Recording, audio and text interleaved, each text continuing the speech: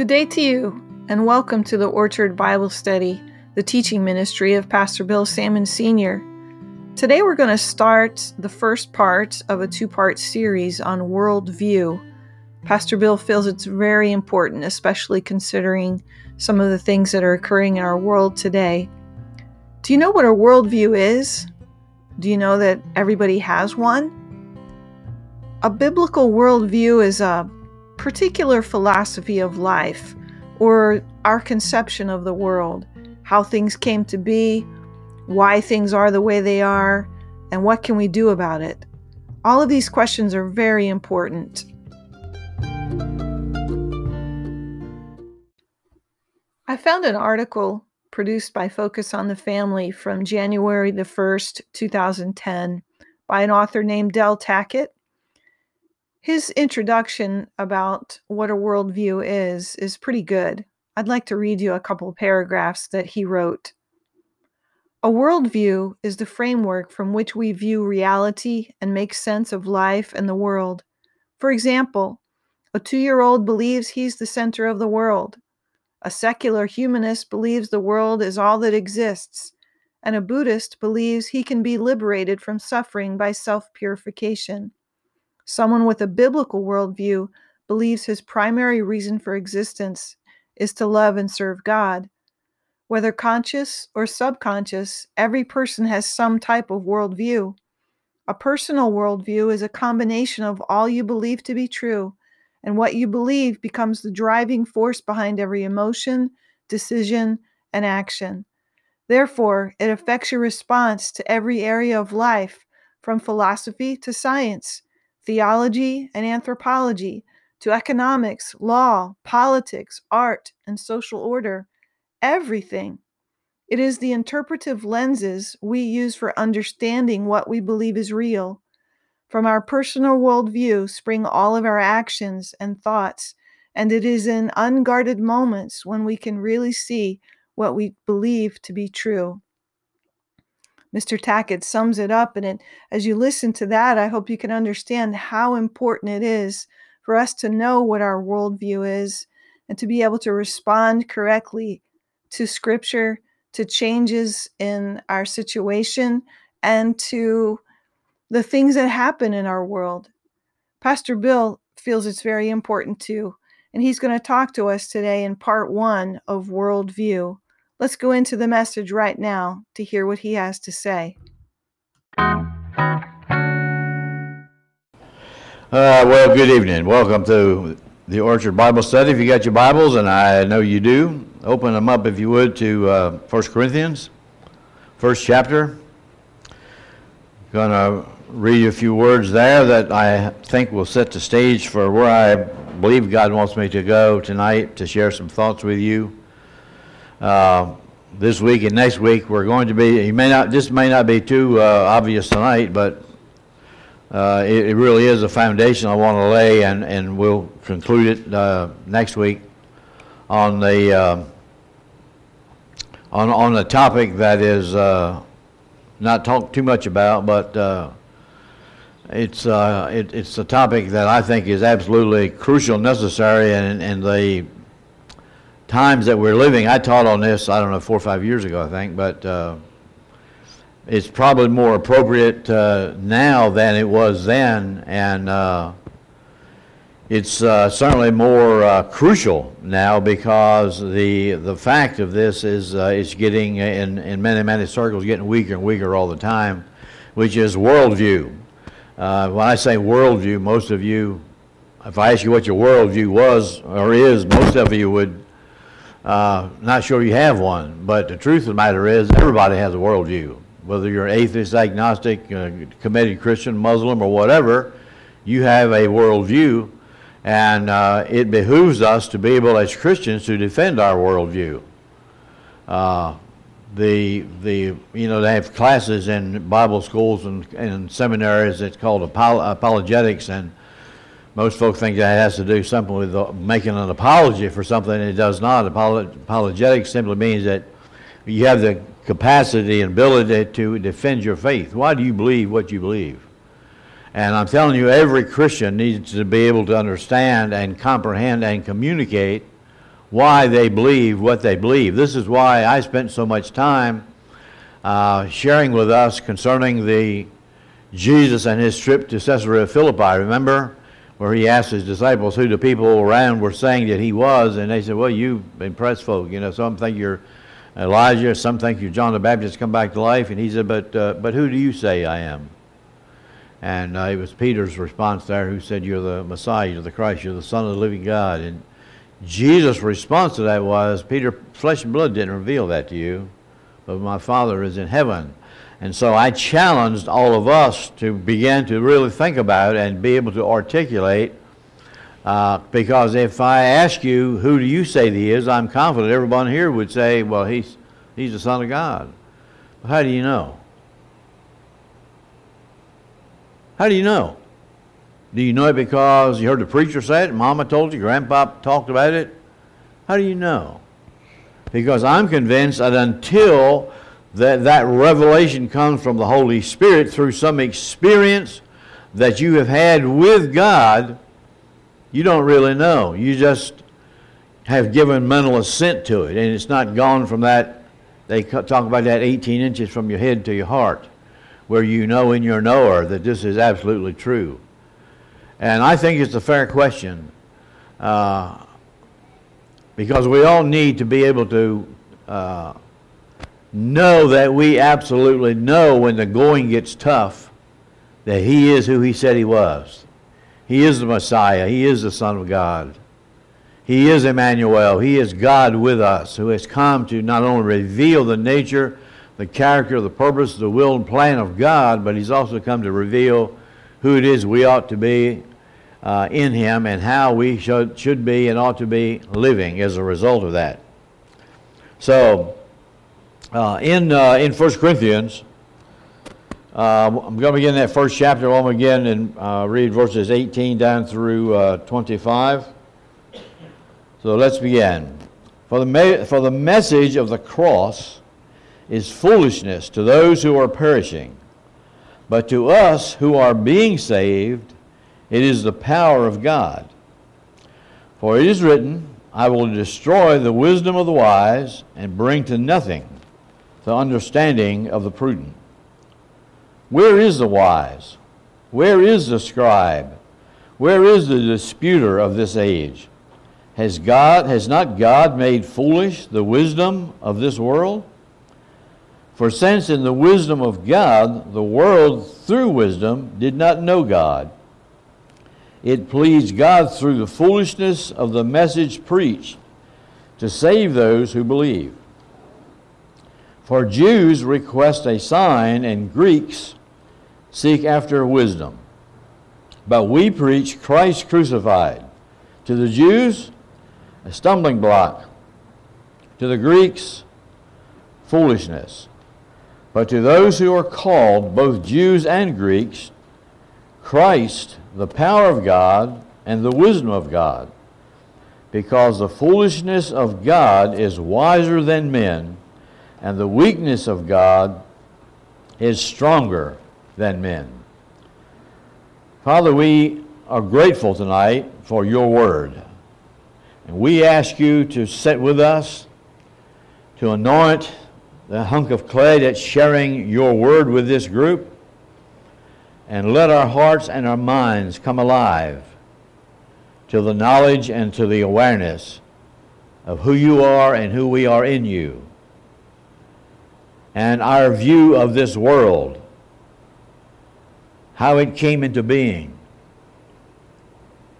what went wrong, how do we fix it.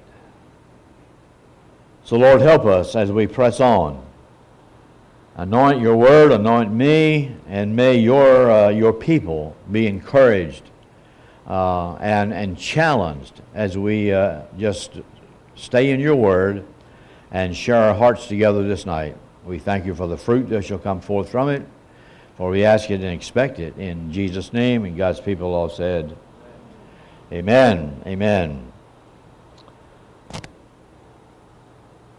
I want to read you a church mission statement that this came from. This is a real church, a very popular church, well-known church, big church. thriving church. This is their mission statement, okay, of why they exist. Church's mission statement, to prepare for Jesus' return through prayer, Bible study, worship, fellowship, and witnessing. Let me read that again. To prepare for Jesus' return through prayer, Bible study, worship, fellowship, and witnessing. What's your opinion of that as a mission statement for a church? The mission statement. Is it a good one? Is it a bad one? Marvelous? I mean, what's wrong with it? Edie?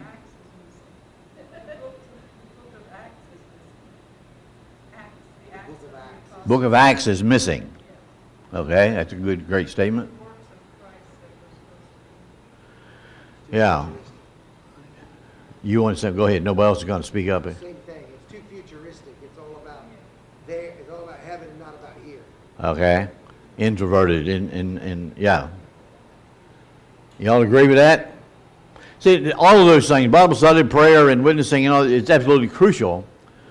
But what about the world? What about transforming the world? What about infecting our culture that we live in? Is that this statement is not fulfilling the Great Commission to go forth and make disciples, baptizing them in the name of the Father, the Son, and the Holy Spirit? Pastor Carl a couple of weeks ago, or maybe, I guess it was a couple of weeks ago now, said that, if salvation was all there was to it, then we'll just get saved and get shot, and just go on to glory. And no, the church it has a mission. And our mission is not only to change ourselves, it's to change those around us by our lifestyle, by witnessing, and some of the things that's contained in those statements. But it's nothing wrong with it as it goes. It just does not go far enough. Doesn't encompass all that we should be. Matthew 28, 18 through 20. Don't turn there, but that's the Great Commission, whereby he said, "Go into all the world and make disciples, baptizing them in the name of the Father, the Son, and the Holy Spirit." I've been motivated and moved by this because of two things. One of which, the emphasis of Pastor Carl's teachings to us have been on the sovereignty of God, and we need to understand that and live this way. I mean, I knew this in my head, but I admit that I've been weak, probably in the message and in fulfilling the fact that I know that God needs to be in the center, in the midst of all of life, but I've not put in teaching and preaching enough emphasis on it. I really have not, and I repent of that, because we need to be about the Father's business, which is not just introverted, not just ourselves. It is about making sure when we go to heaven, we take as many folk with us as we possibly can. And we're going to do that as we live this thing out in the here and now. The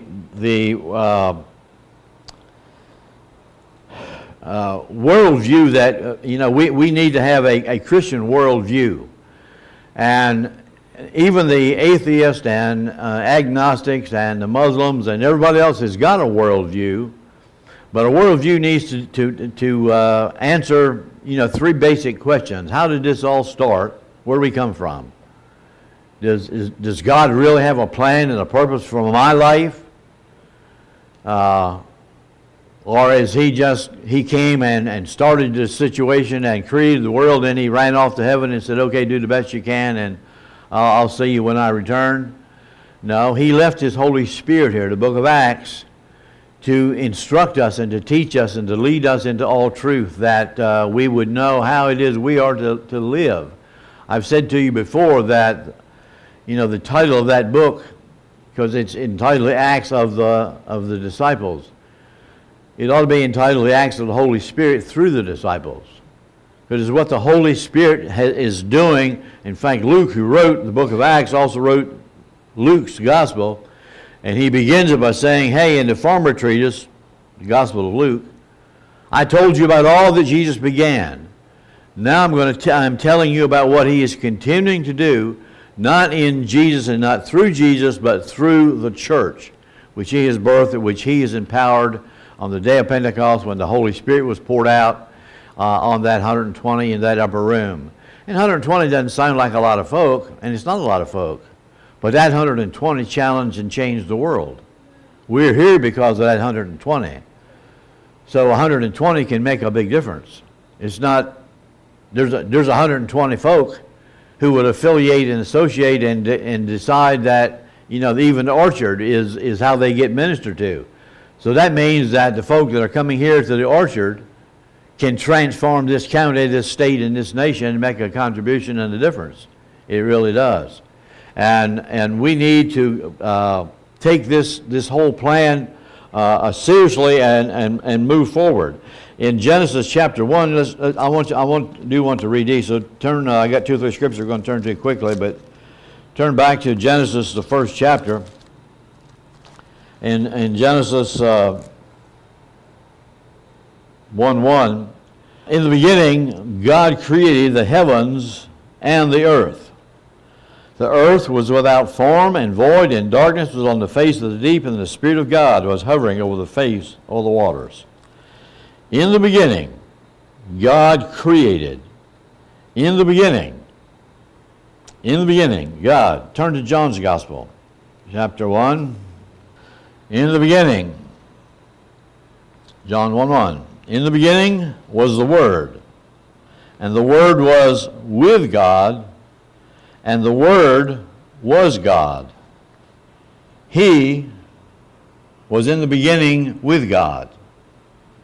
Who is He? Jesus. In the beginning, Genesis says, in the beginning, God. John says, in the beginning was the Word. See, this is why the Word of God is so important. In the beginning was the Word, and the Word was with God, and the Word was God. And we've already talked about that a word is a thought that has been expressed. And what's being revealed in the Word of God is the heart of God, the plan of God, the purpose of God. And all of that in that 14th verse here in this 1st chapter of John's Gospel says, and the Word became flesh, and we beheld His glory, the glory of the only begotten of the Father. He is God with us. He is Emmanuel.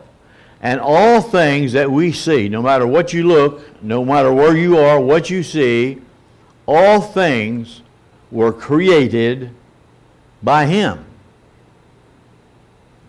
He made some things, but when the Bible says created, it indicates that He took nothing and made something. There was nothing here. The earth was without form and void. And God spoke it, and it came into being. That Word ultimately became flesh. And He looked so dissimilar to what the religious community thought He ought to look like, act like, be like, they crucified Him. It wasn't evil, who-hole, drug-infested whoremongers that crucified Jesus.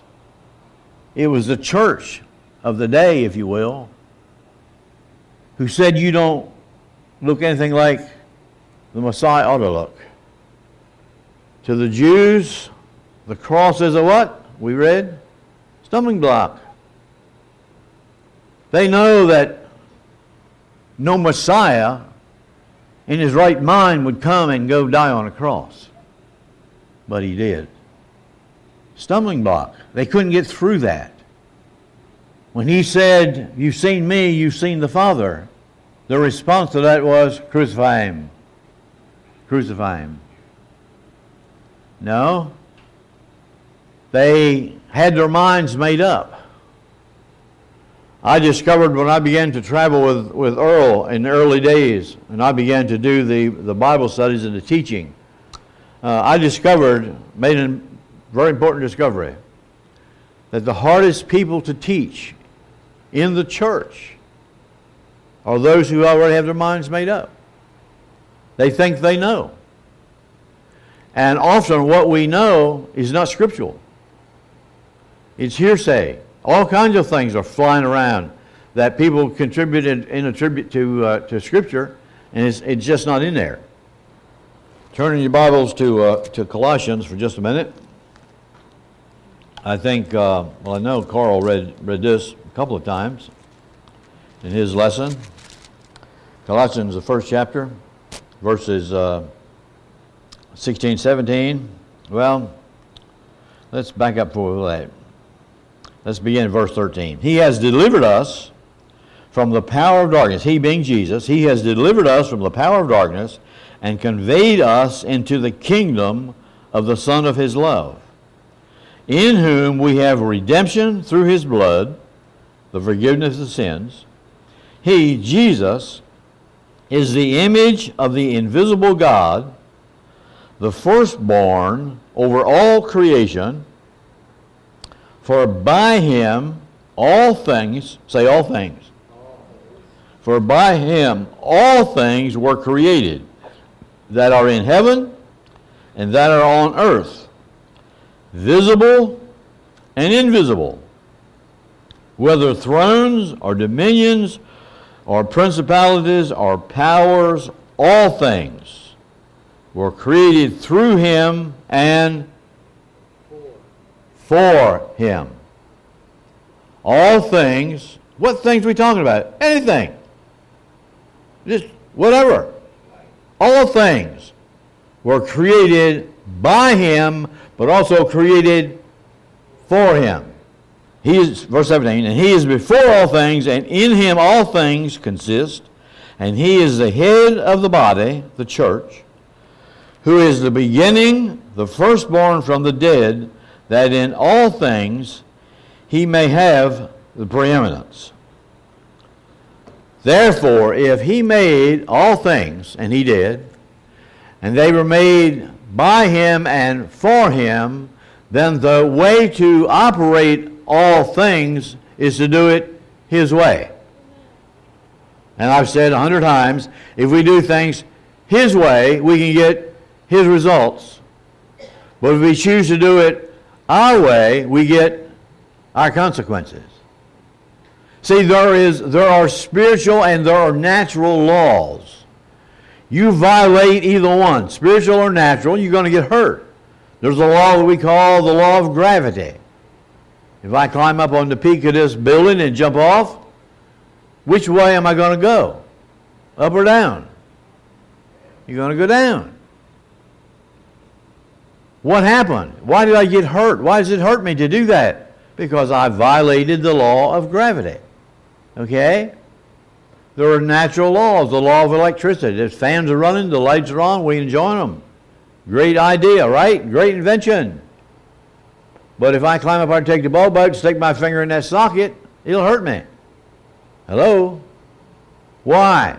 I violated that law. Well, the same is true with God's spiritual laws.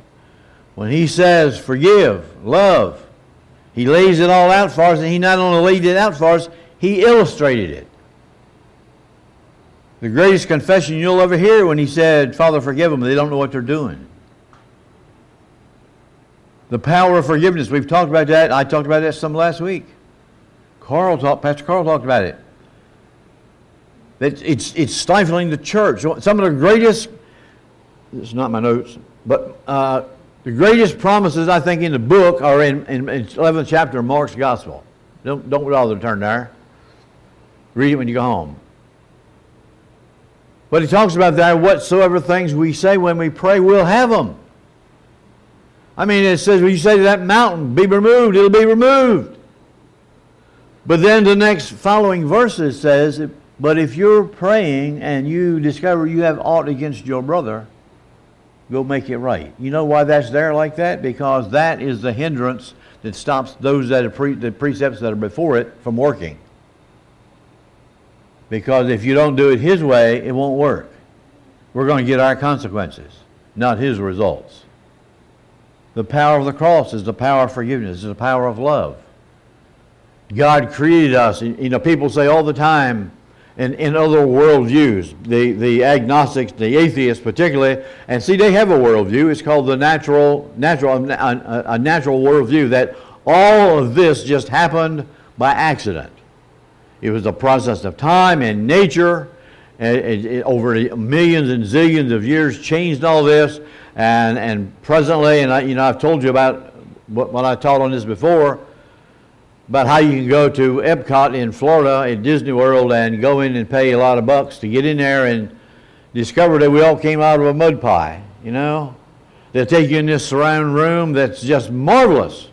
It's just, and the sound just shakes you to the bones. And they'll show you this primal goo that oozed up out of the earth, and lightning struck it, and bless God, through the process of evolution, pretty soon out jumped human beings. You know, well, monkeys first, and then we evolved from that into human beings. If you believe that, you know, I got a bridge I want to say in New York. I mean, it takes more faith to believe that crap than it does to believe the Bible, doesn't it? See, if you just look around at the creation itself, you got to know that there is intelligence behind this, the precision of the universe, how everything operates, the seasons, the stars, the planets, the cosmos, the microscope, and all that's there, our lives. It's just incredible that how this all works together. Why? Because there's intelligent design behind it. One of the arguments that I think is one of the best, because for just practical reasons, but is the human eyesight. If the eye could not have evolved one part at a time, it had to come about all at once, or it wouldn't have been an eye. Another illustration, same illustration, a mousetrap. A mousetrap, one of these spring-loaded mousetraps, okay? Take one piece, don't matter which piece, take the board, take the spring, take the lever. Will it work without any of the one pieces? Take any one piece out, it won't work. Mousetrap couldn't be involved. It had to be somebody designed it and built a sucker and it works. Well, somebody built the universe. His name is God, the Lord Jesus Christ. And this is how it should operate. Do it this way. Get my results. You still here? It behooves us to do it His way, that we might get His results. Absolutely. See, we've got to show the world that, and I said this a couple of weeks ago, didn't elaborate on it, but we've got to show the world that Christianity is more than a belief system. Christianity is more than being saved. It's a lifestyle. It's a life. It's how to live life. Are fathers and mothers good ideas for the family? Are both necessary? If they wouldn't have been, he wouldn't have done it that way. But go to these inner cities and look at how many fatherless children. When we first opened the school, 25%. This is Christians. I had interviewed one parent at least. 25% of our enrollment was a single parent situation. You want to know why we're going to hell in this nation? Because we got all these kids who are grown up without fathers. The Bible talks about that, and it says that, hey, there's a lot of teachers. We need some fathers. We need somebody to walk the walk. We need somebody to take the authority and bring some order into this chaos and this rebellion, and take responsibility to stop the anarchy and the rebellion that's going on in our culture. When the leadership of this nation lets rioters take over a downtown area, Seattle. See, leadership restrains people Fathers restrain their children. Children come into the world. See, and this is part of that creation process. Because we have a culture today that says, no, no, no. I've had people get up and walk out on me when I say that babies come into the world alienated from God. Serious. Because they know that babies come into the world connected to God, and we all are basically good. Humankind is good. You know, somebody wrote a book and said, why is it good people do bad things? Wrong title. Somebody will write a book and say, why is it bad people do good things? They got converted. Hello. Somebody will write that book. That's the answer to the world's issues. The power of the cross. Stumbling block. Can't handle it. God gave us free choice, free will. Greatest gift He gave Adam and Eve. Gave them a free will. He said, this is all yours. Tend it, take care of it. Just don't eat of that tree. For the day you eat thereof, it says in the Hebrew, the day you eat thereof, dying, you will die. The word death means separation. Dying spiritually, you will ultimately die physically. See, they didn't die physically, but they died spiritually. The word means, death means separated. They were separated now from God. Now they no longer know God. Now they know about God, and now they are afraid of God. You know, Pastor Bill, how do you know that? Because when God comes looking for them, where are they? Hiding from God. Hiding from God. 2 points about that. One, you can't hide from God. It's impossible. Number two, you don't have to. He knows all about you and loves you anyway. He knew what they were going to do. He knew what He was going to do in response to it too. He saw the cross. He's the Lamb slain from the foundation of the world. Not just when Jesus came. From the foundation of the world, the Lamb of God, the Lord Jesus Christ. So God, in the creation process, had it all set up that He Himself was going to send His Son, as He wrapped Himself in flesh, was going to come into the world and pay the penalty for this sin that they committed in chapter 3. But see, the nature of all humanity changed in that 3rd chapter of Genesis. We no longer know God. You have to choose to know Him as He revealed Himself in Christ. But you know about God, and a lot of folk are afraid of God. And a lot of folk are in church hiding from God. One of the best places in the world to hide from God is in the church. Because we look good, smell good, act good, and we just good, aren't we? No, there's none good, Jesus said, but God the Father. Did He say that? Yeah. The freedom to choose that God gave them in this creation process. Even the intellects. You know, that's a good term, I guess. But even a man named Einstein, Albert Einstein, struggled with the goodness of God. Because he said, how can a good God allow evil to prevail?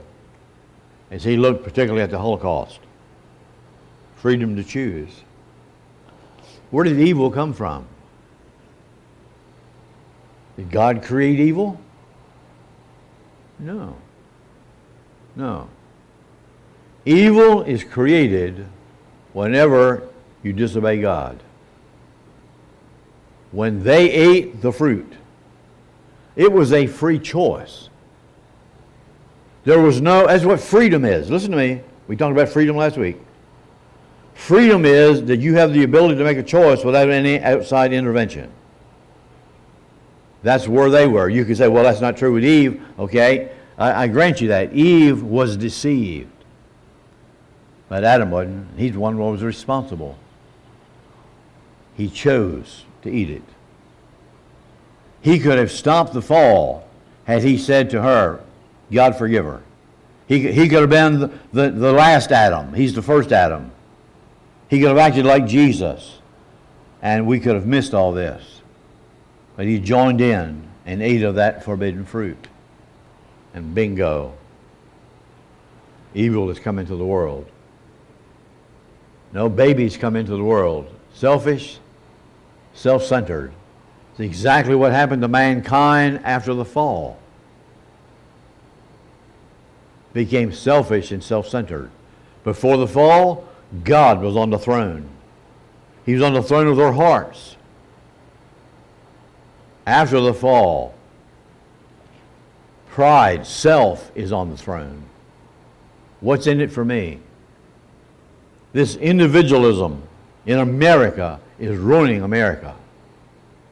No longer e pluribus unum. It's all about me. To heck with the masses. I don't care what's good for everybody else. What's in it for me?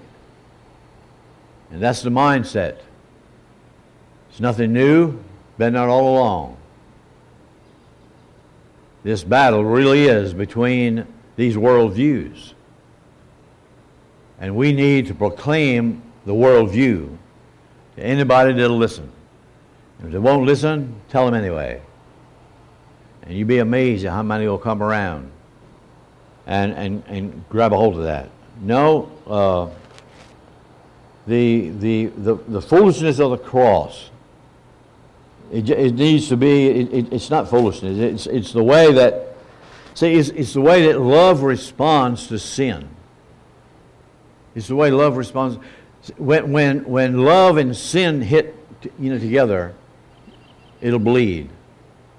Your children run off and do something that breaks your heart. You'll bleed. You'll cry. You'll be in anguish. Amen?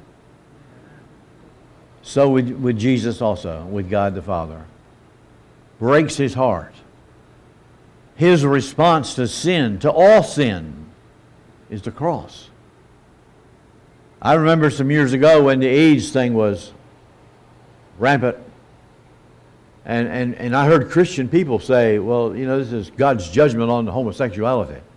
No, it wasn't. No, it wasn't. God's answer to all sin is the cross. Now, did that lifestyle cause that? Probably. But it's God's answer to all sin is the cross. He knew that before you ever sinned. He set that in place back in Genesis. Made plans for that Lamb of God slain from the foundation of the earth. That we might receive it. That we might receive it. The 3 points of the worldview are, number one, and this is the 3 questions that every worldview has to have an answer for.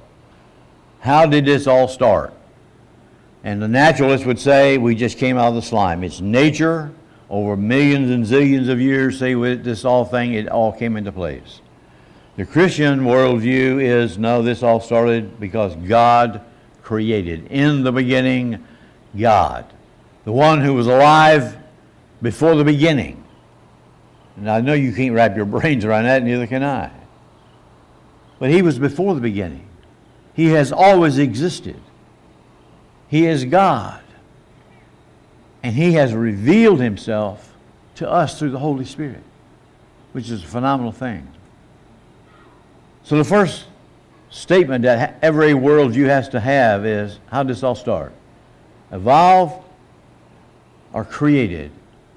And the naturalists took a mighty big blow some years ago because there was all kinds of evidence that this thing happened all at once. And they called it, even scientists looked at this Big Bang Theory. Remember when that was first released? Well, that just blew science all apart.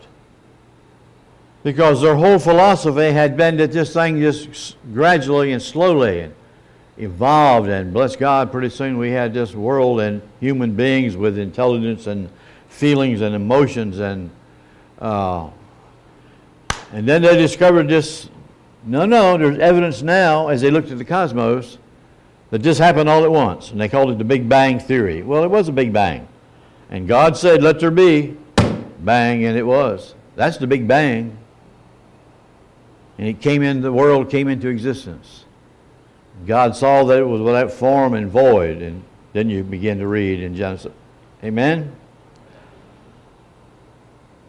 And then the third question, and the only, by the way, the only worldview that makes any sense is Christianity. None of those don't make sense. Won't hold water. So the first thing is, how does this all start? Does it really affect me? Does God have a plan and a purpose for me?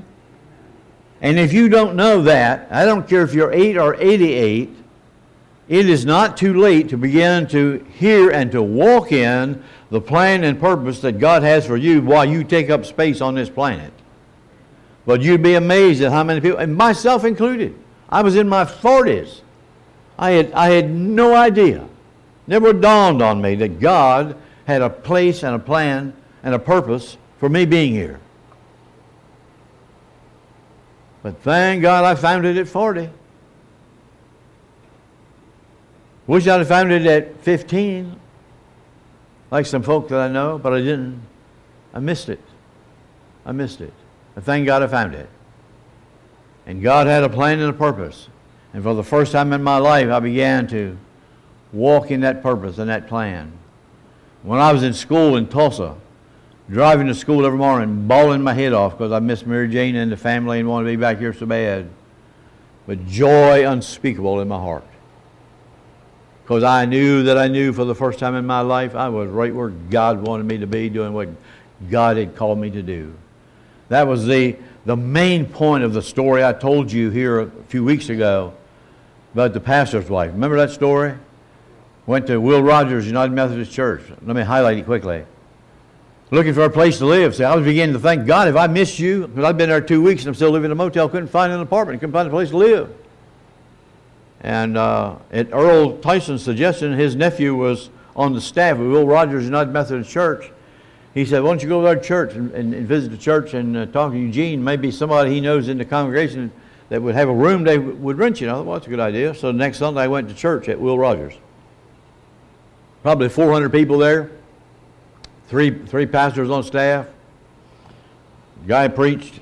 It was okay. I wanted to help him a lot, but bless God, that's the nature of being a preacher. I think sometimes you... But I'm on my way out. Eugene wasn't even there. He'd gone. He and his wife were. She was a great singer, and he'd been invited to preach, and she was singing somewhere else, so he wasn't even there. So I sat there and endured and enjoyed the service best I could. And I was on my way out, and the pastor and his wife got at the door, shaking hands, greeting folk, say, hey, have a great day, blah, blah, like pastors do, when after service. And I'd already shaken his hand. She was closer to the door. I shook her hand and have a great day or something, and I went to let go of her hand, and she re-gripped my hand and said, so I stopped and turned to look at her, and she said, do you have plans for lunch? I said, no. Would you come home for lunch with us? Yeah. I better than going back to a motel room with nothing there. And so I did, and spent about 3 hours with him talking about the Holy Spirit. For a long time, I thought that's what it was all about. God wanted me to talk to him about the Holy Spirit, but it was about me. Hopefully something happened there too. But after the wife got me settled, she was in the kitchen. She stuck her head around the door and she said, hope you like Cornish hens. I said, I love Cornish hens. She said, well, that's good. That's what we're having. She said, I expect you're also wondering what's going on, why I invited you to dinner. I said, well, it's crossed my mind. She said, well, I don't know. But this morning, she said, I always prepare something, and usually in the oven or the crock pot, so I can set it and dinner will be ready to eat by the time we get home from church. And she said, this morning I took 2 Cornish hens out of the freezer, and I was closing the lid, and I heard God say to me, take out 3, you're going to have company for dinner. And she said, I said, who is it, Lord? He said, I'll show you. She said, when you shook my hand, God said, it's him, invite him for dinner. Can you imagine what that did to me? That God knew where I was, knew what I needed. It was his way of saying to me, I'll send the ravens if that's what it takes. I have a plan for your life. Now relax. So I began to relax. and had a place to live like 2-3 days later as something opened up. God has that plan and that purpose for every one of us. This is not something that's unique. It has to do with discovering God's plan for your life. Knowing that He has a niche that only you can fill. He'll fill it with somebody else, but it won't be the fit like it would be if you would respond to it first. Okay? There is a scripture that I think we sometimes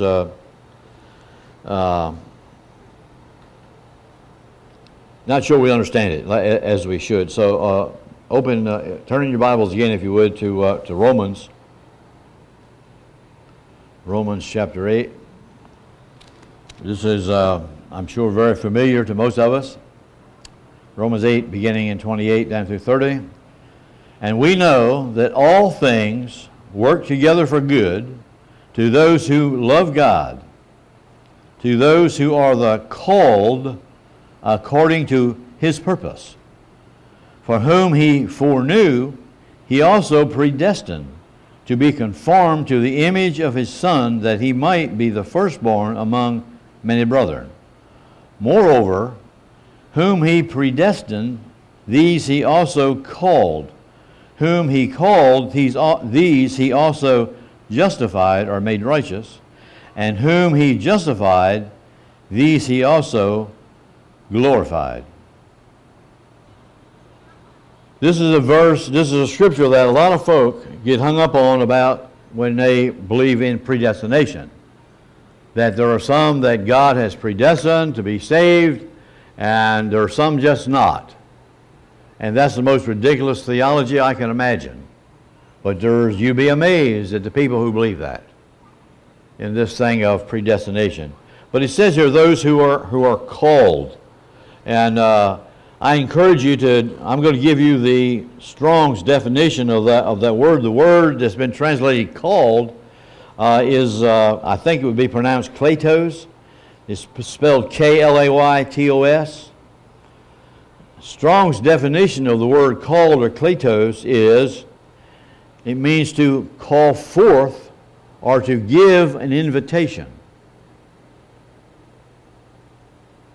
Wrap your brains around this. It means to call forth or to give an invitation.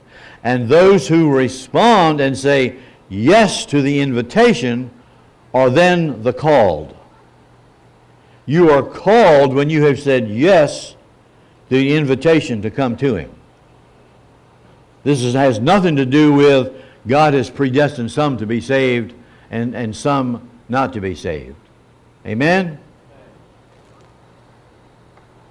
We're just encouraged to, respond to that call, to say yes to that call. And it begins with the call to new birth, a new beginning. It's a call to us to go forth and make disciples. And we need to be careful how we approach this thing of making disciples and witnessing to people. There is not one package or one way that works for every situation. I know most of you realize that Nicodemus was the only person Jesus ever said to, Nicodemus, you got to be born again. To a religious man. And he came back with a ordinary religious humanistic response. How can a man be born again? You go back in the womb again? And Jesus said, no, we're talking about the Spirit. That which is flesh, that which is spirit. But he's the only one that Jesus said, you must be born again, Nicodemus. John chapter 3. John chapter 4, he met a woman who went to get water, a Samaritan woman, and he said to her, you need some living water. Everybody he met, there's something different. What was he doing? He was meeting a need. Water was important to this lady. Why? Because she was out there in the middle of the day. You don't haul water in the middle of the day. The women got water for the family, But this well was like, I think it was 6, 7 miles outside of the city. She's out there in the heat of the day, hauling water. Why? Because she was such an outcast. Jesus approached this witnessing by saying, I need you. What did he say? How did he begin the conversation with her? Would you give me a drink? He's saying, I need you. Nod your head so I know you're awake. He's saying, I need you. Would you give me a drink? And she said, you, a Jew, asking a drink from us? You Jews don't have anything to do with Samaritans, which was true. And Jesus said, if you knew who you're talking to, you'd ask me and I'd give you living water. And he got her into this conversation. Then she wanted to get all religious and say, well, you know, you must be a prophet. Where should we worship? Here or this other mountain? Favorite theological question. Jesus said, go get your husband. Come on back. Don't have one. Jesus said, yep, you're right. You've had 5. No, didn't bother to marry the one you're with now. She got so excited. She left her water pot, went back into the city, and notice there it says she went to the men. Because the women would scratch their eyes at, probably. She went to the men and said, listen, come see a man who knows everything about me. Told me everything I've ever done. Doesn't want to take me to bed and still loves me. That's what she was saying. This must be the Messiah. And the men went to see. She got so excited with Jesus, she left the water pot right there and went in the city. Amazing. Amazing. And many of those men believed. Fast forward, we're not going to turn there, but first outreach from Jerusalem.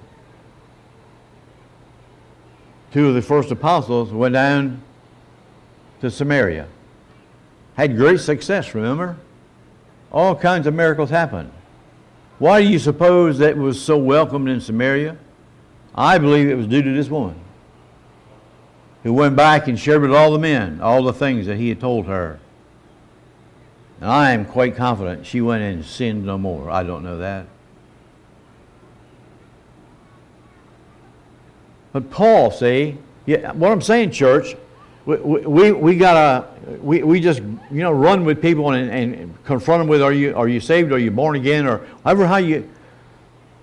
And there has to be an approach to this that's individualized to each need. What do you got to do? You got to be sensitive to the Holy Spirit. What's He saying to you? When Paul went to Mars Hill, see the Greeks. I haven't said much about the Greeks, but see I wanted to read that scripture because we as a people really fall into the category we have to embrace both of those. Because we get our spiritual heritage from Judaism, whether you're saved or not. But we get our intellectual freedom and our hunger for thirst and knowledge and art and literature from the Greeks.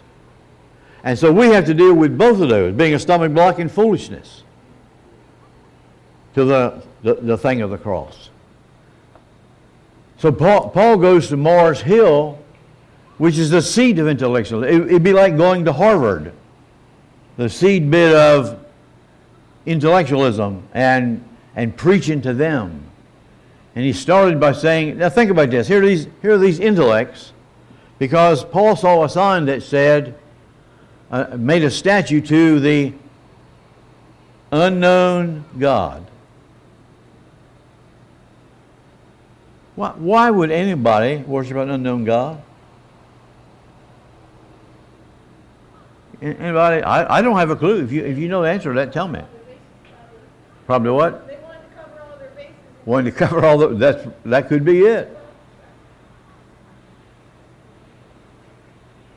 But a bunch of intellectuals worshiping an unknown God. Paul said, let me tell you about him. I'm going to make him known. And they listened to him until he talked about the resurrection. Blew them out of the water. We will hear more of this next week. And so will you, if you'll show up. Full. Make sure you got them all down. First point, Worldview. Where did we come from? How did this all start? Christian worldview, creation. What happened? Why is the world in such a mess? Why we got our streets filled with rioters? Why do we have kids shooting kids? Why do we have planes flying into the World Trade Center? All the chaos that's here. Why? The fall. That's what happened. And what do we do about it? How do we fix it? Redemption.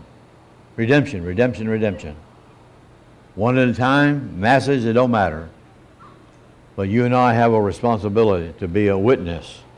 This is not just about us and no more. It's about what happens to us must happen through us. Okay? Won't you stand and stretch as I pray and dismiss us. Father, we are so grateful that you really do have a plan and a purpose and a place for every one of us. Lord, I pray for this group that everyone here has found that place. If not, they will quickly. That we might go forth from this place and this hour and this time and begin to fulfill your call and your mission for our lives. Lord, we thank God for prayer, for Bible study, for fellowship. But we know it's not about us. It's not introverted. It is to happen through us. So let it happen through us, Lord. And often in people's lives, not much is happening through because not much has happened to. Lord, do a work in all of us.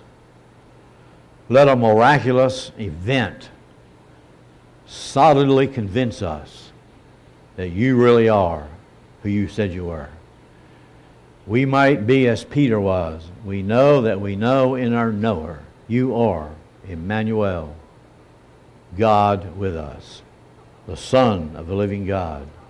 Your name is Jesus Christ. Thank you, Lord. Thank you that revelation, not information, but that revelation will come to everyone in the sound of my voice. And we thank you for it in Jesus' name. And God's people all said, Amen. God bless you. So what do you believe? And how do you know that your beliefs are true? What do you base your beliefs on? Maybe it's time to take a good hard look at what's in our hearts and what we really believe. As Pastor Bill's teaching us, these questions are so impactful for our lives, for our relationships, for our decisions. And the 3 questions about the worldview: how do you believe we got here? And what's wrong with our society today? And the last question, how do we fix it? Your answers to those questions will have great impact upon what you do and who you relate to and how you relate to them. These issues are really, really critical. We hope this week that you'll take some time to look at the scriptures, to analyze your own heart, and come to some conclusions that will be helpful to you.